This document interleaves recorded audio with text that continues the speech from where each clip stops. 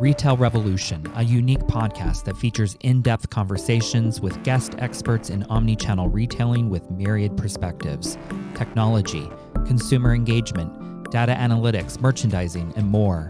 We pay special attention to current socio-political issues and challenges and their implications on fashion retail, as well as opportunities to innovate and rethink retail's future.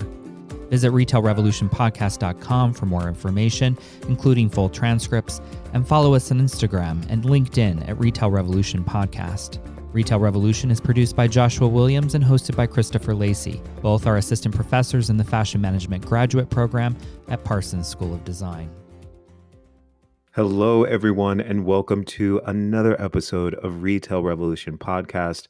I'm your host, Christopher Lacey, and today with me, I have a very, very special guest. She has spent 15 years building her international experience in branding, creative, and marketing leadership. She has done consulting with startups and industry-leading companies. Currently, she is the CMO at The Webster, a US-based high-luxury retail platform known for its unique identity and very strong brand assortment. There, she oversees all creative and digital marketing, as well as brand strategy. I would like to welcome to the show Fanny Damiette. Hi there. Hi. Thank you for having me. Thank you, Fanny, for coming on. Please tell me I said your last name appropriately. Absolutely. That was amazing. Amazing pronunciation. Well done. Yay! There we go. So, Fanny, can you tell our listeners a bit about you? Yes. So obviously, with that last name and that accent, I am French. From France, from Paris, more precisely. I grew up there, but then got the travel bug. So I lived in a lot of different countries, including all across Europe, China, Canada, and now here in the US, I'm in New York. I worked for a long time, almost 10 years as a consultant, having various interests in different industry, but mostly working with big banks and big real estate conglomerates in Europe. So not like the most glamorous from the outside, but I guarantee you it was very fun and very rewarding. And after that, I started thinking about what is the most challenging industry out there. And I happened at the time to work with Galeries Lafayette, which is a French department store, huge one. And they had so many interesting challenges that I thought that fashion would be a great industry to focus on. So I got my MBA at the kind of like the French equivalent of Parsons. It's called Institut Français de la Mode. It's a management and creative school that creates a lot of opportunities for students. So I got my MBA there and got a taste of NYC because my school had a partnership with PolyU in Hong Kong, but also FIT here in New York. So I got to come here, work with American students at FIT. It was really interesting. So I really liked the New York vibe and the New York energy. And I decided at that point that I wanted at some point to land in here and didn't know how. I didn't have a big network in fashion. So that's also a thing that I want to put out there is that you can decide to work in fashion even though you don't know anybody, because I did it. And I come from banking and consulting. So that's quite a gap. And I got my MBA, and shortly afterwards, I was on the Essence website browsing expensive products, and I saw a job advertising for director of brand strategy. So it so happened that's exactly what I did before. I did brand strategy as a consultant. So I applied and got the job, weirdly, and really established basically Essence's brand identity and the whole content marketing creative operations over there. It was really, really exciting. It was such a rewarding environment. It's like working in a tech company that sells the dopest fashion out there. So it was just one of the best 3 years of my life for sure. And after that, I moved to New York finally to work at Totokayo and in Supply as the VP of brand and marketing strategy, and then moved on to the Webster, where I am right now as the chief marketing officer. So it's been a very cool journey so far. I learned tons from each of my professional experiences. Yeah, I'm really looking forward to whatever happens in the future. You have such an exciting career trajectory, and hearing you talk about it, it makes me think of some of our previous guests. Not many have actually really started in the fashion industry or knowing that's what they wanted to do. And we've had quite a few come from the finance industry. And it's amazing to see the thought methodology for banking and finance and then applying that in the fashion industry.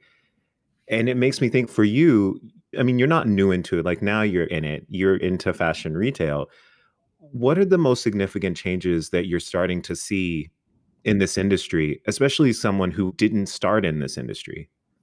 Yes. So it's interesting, I would say, because without patting myself in the back, I think because of my profile, I have a lot of perspective on fashion. I'm not, yes, I'm in it, now for the past 6 years, but I actually have still kind of like a bit of a distance with it. And I look at it like sideways, not really like front and center. So some of the changes that I see right now, I feel like I see them because I'm a foreigner and I'm here in the US. So I have this kind of always looking at it with a cultural decoder. And I don't come from the industry. So I worked with banking, obviously, we mentioned that, but I also worked with food. I worked with industry, like heavy industry companies. So I have this kind of like broad scope. And what I see right now is that fashion is kind of leading the way in terms of consumer changes. So what we see right now in fashion will impact down the line all the other industries. And it's always been that way if you look closely. And as we know right now, everything is fashion, right? Like music is fashion, food is fashion, everything is fashion. So fashion is broader than just clothing. It's amazing how when you understand everything that's going on in fashion, you basically understand consumer behavior as a whole. So, in terms of changes, I would say the first thing that really, really strikes me and kind of like accelerated with COVID, I see a rise in individuality, but not in a bad way. Individuality used to be loaded with so many bad, kind of like you're selfish, you're only interested in your own topic or in your own style or whatever. And I see right now the individuality that's rising, it's more of self-expression. It's more self-creativity. It's basically using your body and your face and your hair and your clothing as a canvas to express who you are. And what it means for fashion that trends are kind of dying a little bit. Obviously, if you look globally, there are still trends, but they're not really fashion trends. They are more like society trends and health trends and other things, but they're not actual fashion trends. Fashion happens to be kind of like a precursor of what's coming up, but trends as we used to know them are dying. What we see right now is more individual style, more self-expression, more personalization even, and we'll talk about that later, I guess, but this is one of the major change I see.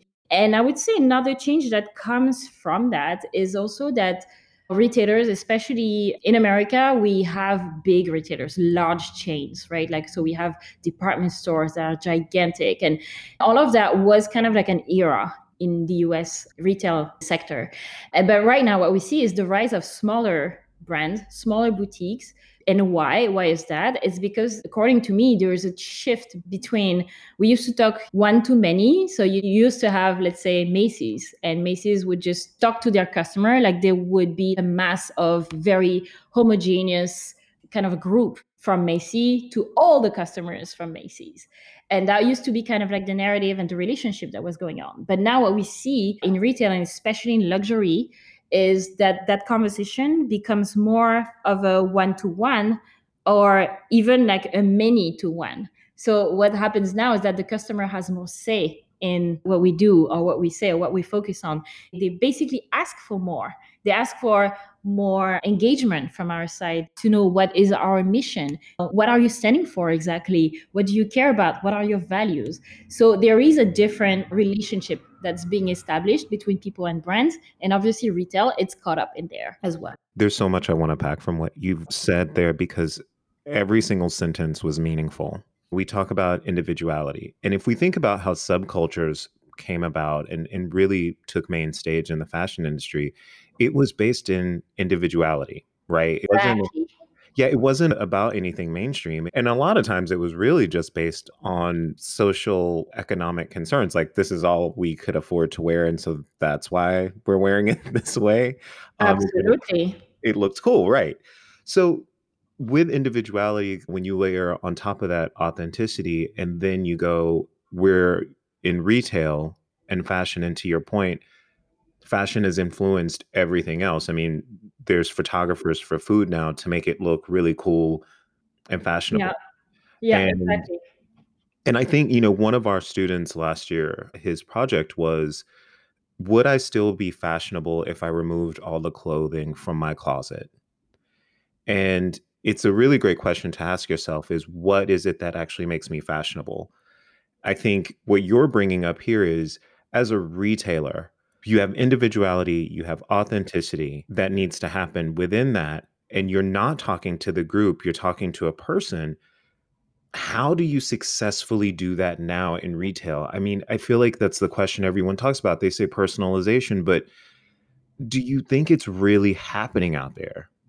That's such the $1 million question, especially for the Webster. And I'll get back to that in a sec, but it is the $1 million question. And to me, one of the guiding principle is integrity. And that means that respecting the integrity of the customer, but also respecting our integrity as a retailer and as a brand. And what it means is that it requires a high level of self-awareness. It requires to know exactly what we want to accomplish in this world and in this lifetime. What is our mission as a retailer? Obviously, bringing in revenue, but what's beyond that? What kind of like message are we trying to convey to society, to our customers, to young people? And it's kind of like this bigger story around integrity. For me, it's really important because authenticity is a word that unfortunately has been commoditized a lot, I feel, because it has been thrown so much by my crowd, which is the marketing crowd, here and there and like everywhere. Everybody was talking about authenticity, which if you look really doesn't mean anything, because you can be authentic and lying. It's, to me, integrity is more important than authenticity. So yeah, to me, integrity is kind of like the nerve for all of that. And so how do you do that on the day to day? It's very complicated. And I don't think any of us is there yet. But one thing that is important when you look at personalization and trying to respect the integrity of your customer and to establish that relationship is the leverage that you can get with data. And I know it's a dirty word right now, especially because of all the privacy concerns and everything that's happening. But one thing that's really essential, I think, to understand is that nothing that is happening right now is new or should shock anyone. What people want is to be heard, to be understood, and for brands or service providers or companies to answer those needs and those expectations, to solve those problems and those issues, to add value to their life in one way or another. When you keep that in mind, you can approach anything with that integrity mindset that I mentioned before, and you can establish a real authentic, here's that word, authentic relationship between brands and companies and customers and even institutions. So understanding your customer is key. And this is where I bring up data and technology, because once you decide that you want to understand your customer, a very easy way to do it is to obviously talk to them and whatnot. But when you scale really quickly and you have your customer base is millions and millions, how do you do that? Well, you dive into data. And this is where data is very useful. If you see behaviors that are trending on your platform, then oh, maybe I need to create this kind of product or this kind of services. So this would be a way. I would say data and technology, definitely a huge help in understanding the customer to be able to establish that relationship and respect everybody's integrity. So that would be one. And the second thing, which is a little bit more, I would say, intangible, is also the point of view, right? To me, it's very important as a retailer, and even more so in the luxury world. You have to be very, very clear on your point of view, because one thing that any customer will not forgive you for, it's like if you waste their time, because time is the only scarcity. That's the only thing you can't buy with money, the only thing you can make up for. Time is the most valuable thing we have. And so if you waste a customer's time, they will hate you forever. So one thing you have to do, your duty as a company, and even more so as a retailer, is to make it very clear what you stand for and what your point of view on fashion is. So this is something that I love with, Essence and Todokayo before, and now the Webster, is that those companies, those brands are very clear on their point of view, what it is that they're trying to convey, what it is that they're trying to sell to you, what it is, the story they want to tell you. It's crystal clear. And I can't think of two luxury retailers that are more different than Essence and the Webster. And yet, to me, it's very clear that both add value to the world, to the customer's life, and even to the fashion industry, because both of them explore a very narrow but very deep vertical that is their point of view. So, someone who lands on the homepage of the Webster or the homepage of Essence immediately knows if they are attracted to it or not. And I used to say to my team back at Essence, what we want to avoid basically is being meh, being kind of like in the middle. You want to be loved or you want to be hated. I You don't always want to be say in that. the middle. I always There say you that. go. And it's true. It's true. There's nothing worse than being lukewarm. Exactly. I hate it. And I feel like the Webster also conveys that. It's like you land on it or you step into our Soho store or our Los Angeles store or our Miami store, you immediately know if you hate it or you love it. It's instant. And I think this is successful because that's how you respect the customer's integrity and yours and kind of like set the expectations. This is what you can expect from us. And what's great with that, to tie it back to your initial question, this is a very, very long answer, but to tie it back to your question, basically, is that when the stage is very clear on what we're here for, right? When you understand what I stand for, what my point of view is, what my curation is going to be about, I kind of did already have the work in terms of personalization because we already know we're speaking the same language. We already know we're looking for the same thing. So now all I need to is establish a rapport with you, establish a dialogue. And that can come through different channels. It can come obviously through a physical channel in the store with my stylist.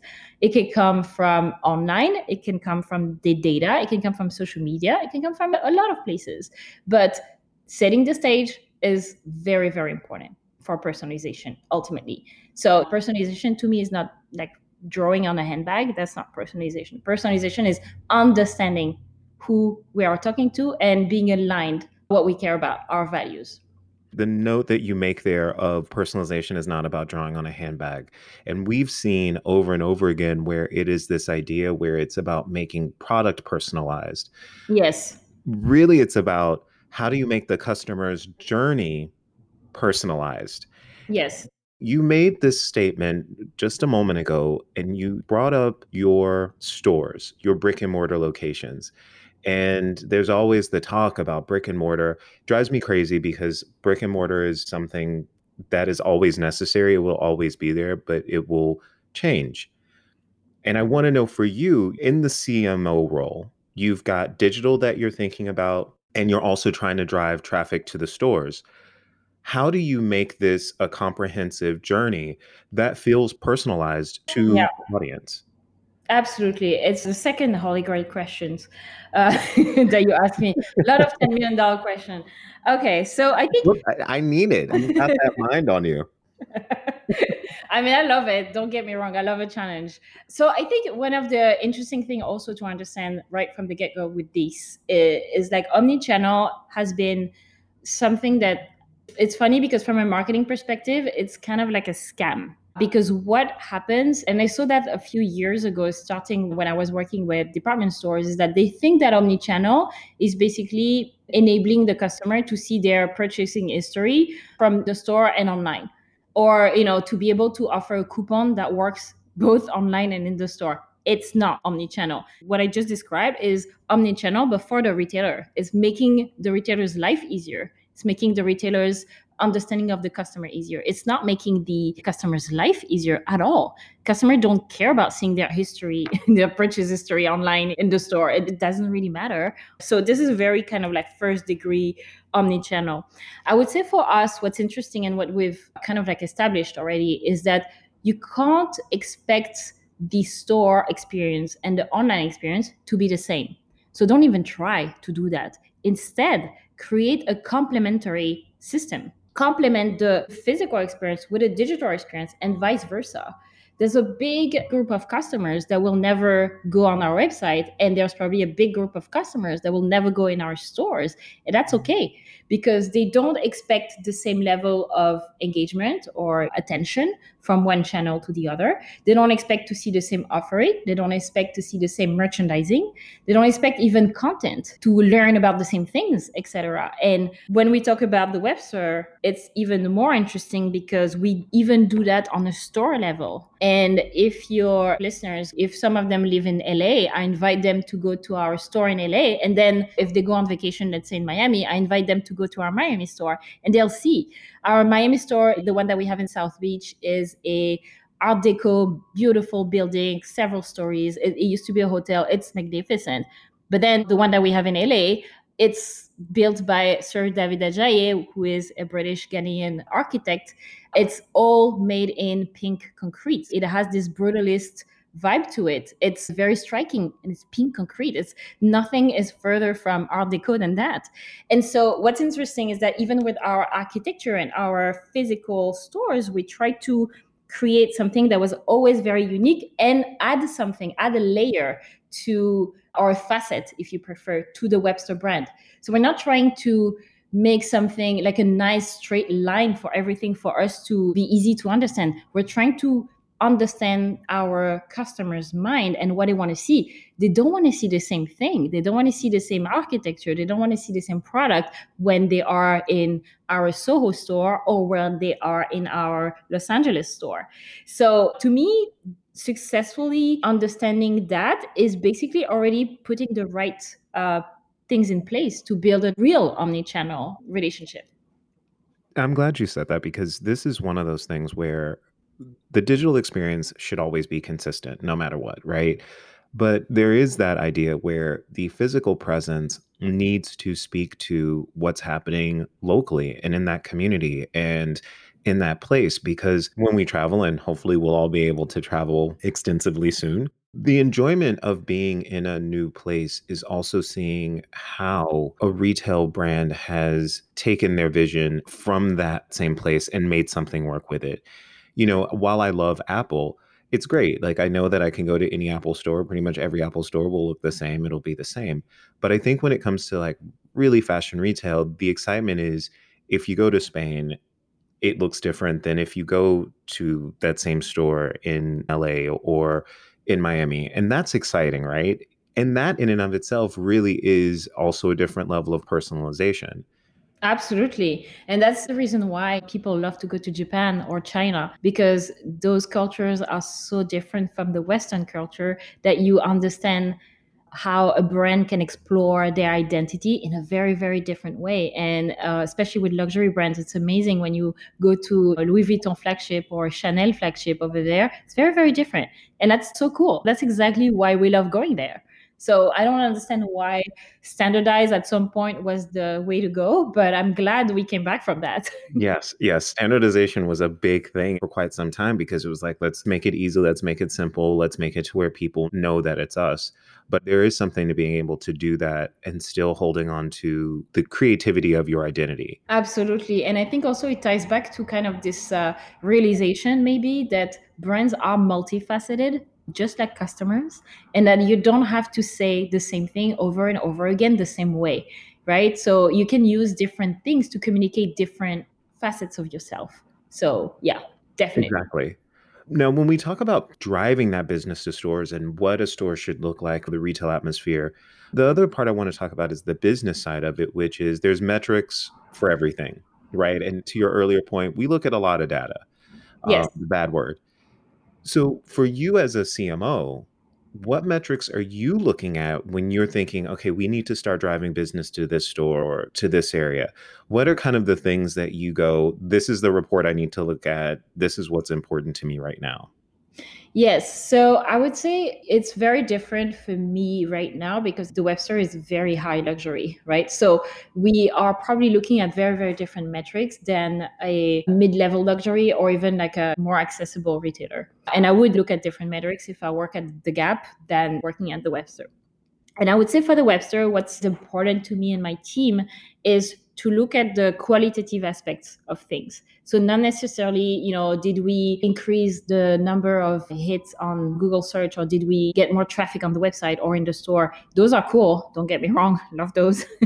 But they're not necessarily telling the story that I'm interested in. The main story I'm interested in is, am I turning this individual into a fan of the Webster? Is this person from now on completely like enamored with my brand? Do they always want more from the Webster? Basically, is what I want to find out. And for that, I would look in a more qualitative way and less quantitative way. For example, time spent on certain pages of my website, or how much time this person stayed in the store. That's something that I want to know, because the longer they stay, the more in love with the brand they are, obviously. So to me, that's a good one. And another one that's a little bit more of a long-term metric is lifetime value, because it tells me, yes, of course, like, revenue, what I can expect and whatnot, but also it tells me, like, is this person thinking of the Webster as a lifestyle destination, meaning that they're going to buy, their fragrance, and then they're going to buy their kids new sweater, and then their husband trousers, and then a dress for herself?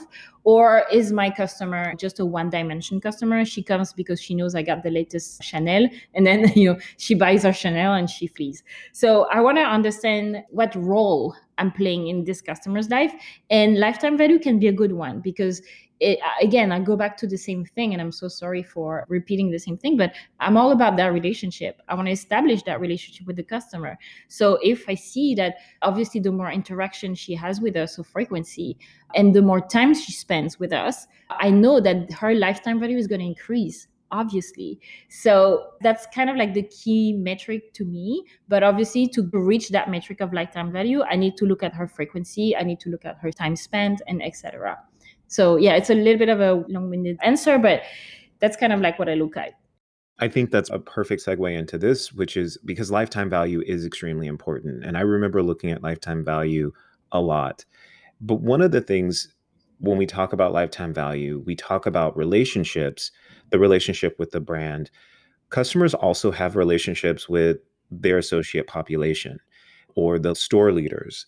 And Yes. quite often, I think over the years, we've seen where corporate has this disconnect from their retail stores, and it creates a level of frustration between store line and what's happening in corporate. Yes. And I want to ask for you, how often are you able to reach out to your store teams to really start getting a concept of how the customer is engaging? And is it important to you to do that? I'm asking that because also when we talk about diversity, we think of diversity just in terms of gender or race, but I think of it as an organization needs diverse voices. And Yes. I think that's really what I want to get to with you, is understanding how you make that happen. Yeah, that's a very good question. And my answer you're not going to like, because the specificity with the Webster is that it is born out of a physical store. So to this day, we're still very much geared towards that. So we look at our stores a lot. We follow our store's lead a lot. The store currently even dictate the buy in a certain way. So we're very, very focused on brick and mortar, actually, way more than any other luxury retailer out there, I would say. I love that answer. Yeah. Okay, good. Because I'm not bringing key solutions here, because we actually already do it naturally. That's the thing. That's the secret. And our founder, Laure Herrière-Dubreuil, for those who don't know her, she was the one who built this whole point of view and this whole curation. And when she thought about the Webster way back, she saw a store in her head, and she saw a store with very specific features that she couldn't find anywhere else. So, and when I say features, is for example, she thought, when I look at my closet, I don't think about, oh, I want to wear Dior today. It's not the way customer thinks. Like, the way she thinks as a person who wants to get dressed in the morning is like, do I want to wear black or red today? And she was like, why are the stores not organized that way? I don't understand. It's always organized by brand. Nobody cares about the brand, because obviously your luxury store, you have a killer selection. Obviously, we don't need to know, like, before we see the product. So she thought about this visual merchandising that would be based on color and on mood and on styles, rather than on brands. And even something quite essential like that was not done before her. So that's just to tell you how we think about everything through that physical retail lens, because that's the way she thinks, and that's the way she trained everybody in this company. And that's still to this day, even when we conceive marketing communication like newsletters or Instagram, we always think in the way of the customer. She doesn't want to buy, like, it's not like you wake up in the morning and you say, I want to buy Dior. You wake up in the morning and you want a full outfit, and you want to feel inspired. You want to tell yourself a little story. You want to show something about yourself. So Do you feel like a glamazon vibe today, or do you feel more romantic, or do you feel more formal and corporate? What kind of story do you want to tell today? And this is how we're going to help you tell that story. So everything from the most basic newsletter to our physical stores is geared toward telling that story, sending a little dream almost to our customer. Every time they want to hit their closet, they want to have fun. It shouldn't be a chore. It should be fun. It should be fun. And that's the thing that I always think sometimes we lose sight of in the retail industry is most of us who work in retail, we love the business aspect of it, but there is a joy to our day that's a bit different than what I think most people experience in a day. And we know this because when you say you work in the fashion industry, like people's eyes light up and they're like, oh my gosh. And you're like, I didn't go to a runway show, so relax. Like that's not I got yelled at by somebody. But there's something romantic that people think about it. And so there still should be that fun to it. And there are many people who do want to step into this field, right? Or step into this field of retail marketing. And for you, what would you give someone advice? What did they need to do to really learn and understand retail marketing as it is now? And I Yes. say this especially because we're dealing with economic upheaval. We have a lot of unrest that's happening on many fronts. A lot's going on. The topic is always client acquisition while also trying to retain clients during economic challenges. If you were coming into this industry right now as a marketer, what would you do? What would you tell somebody else to do? Yes, such a good question. I think one of the key things to understand is that, as I said before, fashion is everywhere, but also branding is everywhere. And that's my background. I come from branding. And I realized that everything is brand. Every kind of like signal that you send is a brand signal. And it can be something as simple as the shipping box in which you receive your goods, the hang tag, or so I'm talking about packaging for some reason, but it could be everything, even the caption on your Instagram. So the first thing to understand is that everything is branding, and the customer doesn't see just the store, doesn't see just the Instagram post. They see everything. They see all of it at the same level. So consistency is key, and understanding that is definitely a huge, it's already kind of being steps ahead. The second thing I would say for a new marketer in this realm would be to understand how to listen. And that's valid for listening to customer as well as listening to the team that you work with, being the retail team, the warehouse team, all the teams that you work with. Because marketing is not done with the Procter and Gamble early way of marketing. It's not about pushing a product down somebody's throat and then hoping that at some point they get so tired of you that they just buy it. It's not. We live in a world of abundance where there's a lot of product and brands out there. So the service that marketing is right now is helping people make a choice and make the right choice. We went from trying to jam everything into one neat package for people to, so it's kind of like, this is the detergent you need, to being like, this is what my detergent, what kind of benefit it will add to your life. My detergent is, I don't know why I talk about detergent, but my detergent is good to the environment and is good to your skin. And it also takes care of your washing machine. So you should probably buy this one if you care about those three things. But if you don't, like, please do not buy my detergent. And it's kind of like the story right now. You can't force yourself into somebody's life. And I think that's, I mean, normally. Well, that says a lot for a lot of things, even outside of fashion. So I'm just going to Exactly. Yeah, when I was saying that, I realized what I was saying. I was like, yeah, normally you can't, but apparently there are ways. So when you're well-meaning, you can't do that. So what you need to do is like, how can I help my customer? And how can I help the people who don't know I exist and who don't know I can actually make their life easier, funnier, whatever it is that you provide? And I would say listening is going to be key in that. Listening to, putting your ear on the ground and kind of like understanding the weak signal that maybe later will become strong signal, kind of trying to anticipate what your customers and what your team need in the immediate future, but also in the long term. So I would say listening is a very undervalued skill. And I want to say something quite funny, especially when I was a consultant, but even till to this day, one thing I do, I read a lot of self-help books because I found that when you know a lot about human psychology, it's actually amazing what kind of insight it brings to you as a marketer. So, for example, let's say you read something around depression. So it's a fun topic. But you read something about depression and, how people get out of depression, blah, blah, blah, all of that stuff. And what's interesting is that, okay, you understand the triggers, you understand fear, you understand anxiety. How is that playing in your context as a retailer? Why do people buy $6,000 handbags? It's not because they need to carry their stuff around. Certainly not, So what motivates that? Are they looking for status? Are they looking for validation? Are they looking just to congratulate themselves on something that they accomplished?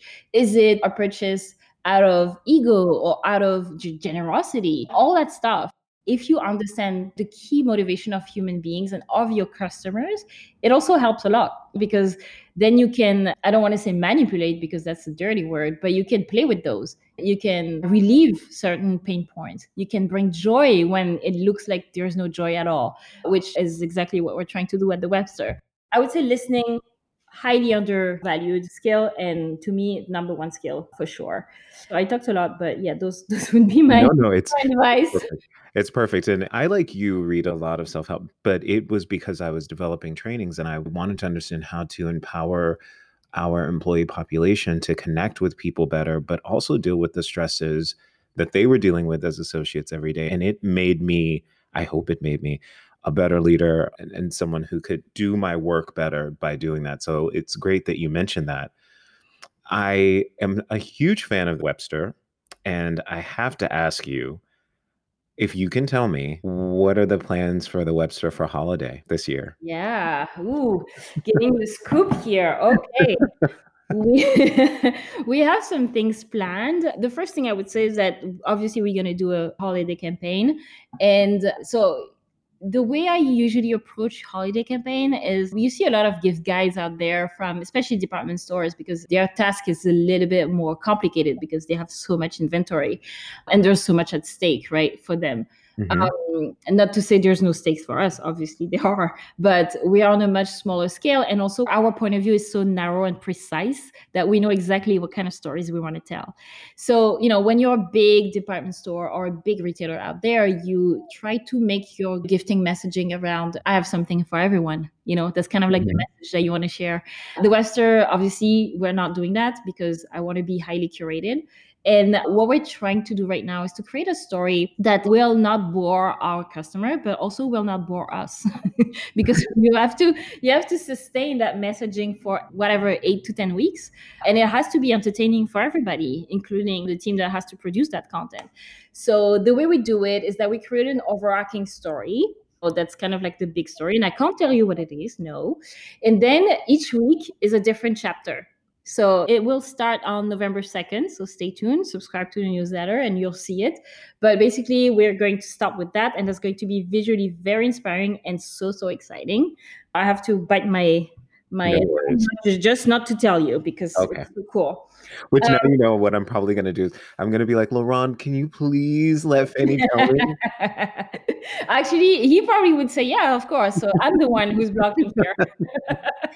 Okay, so for everyone So that's listening, I the might first get a private scoop. So thing. I'll tell you afterwards. awesome. The second thing, hold on, that's not all. Well, that's not it. Okay. No, because the Webster is also like very closely tied to Art Basel, because we come Ah, from yeah. Miami, and Art Basel for us is always a big moment in the year. And this year obviously is a little bit different, and we chose to do our own little Art Basel, but online. So again, here I can't dish too much on the details, but it will be amazing and it will be visually very rewarding. So stay tuned for that. And then the third thing also is that we're launching a new category very, very soon. So yes, that's also something that is going to be super exciting. So there's a lot for us happening right now. I am so excited to see what happens. I'm looking forward to November 2nd. Um, I want to thank you so much for joining us today. But before we go, how can our listeners hear more about what you're doing and hear about the Webster? Absolutely. So they can obviously find the Webster at thewebster.us, which is our website. They can also find us on Instagram, which is at the Webster for our main account. And then we have a men's account that's called at the Webster Man. And Laure, our founder, also has an Instagram account that's at LHD, because those are her initials. So that would be our three Instagram accounts. And then if you want to find out about Fanny Damiette, who is me. I can be found on LinkedIn. And my name is so distinctive that there's only one of me. You are very distinctive. Thank you. I try to. Fanny, I have enjoyed our conversation today. I want to thank you so much for joining us today. It was fun and it was intellectually stimulating. Thank you. Agreed. And thank you. Well, you take care. Have a great day. Thank you. You too. Thank you for listening to this episode of Retail Revolution. A very special thank you to everyone who has helped make this podcast possible. If you'd like to support the work we're doing, please visit our show page at retailrevolutionpodcast.com and click on the donate link. Our theme music was composed by Spencer Powell. Be well and stay tuned for our next episode.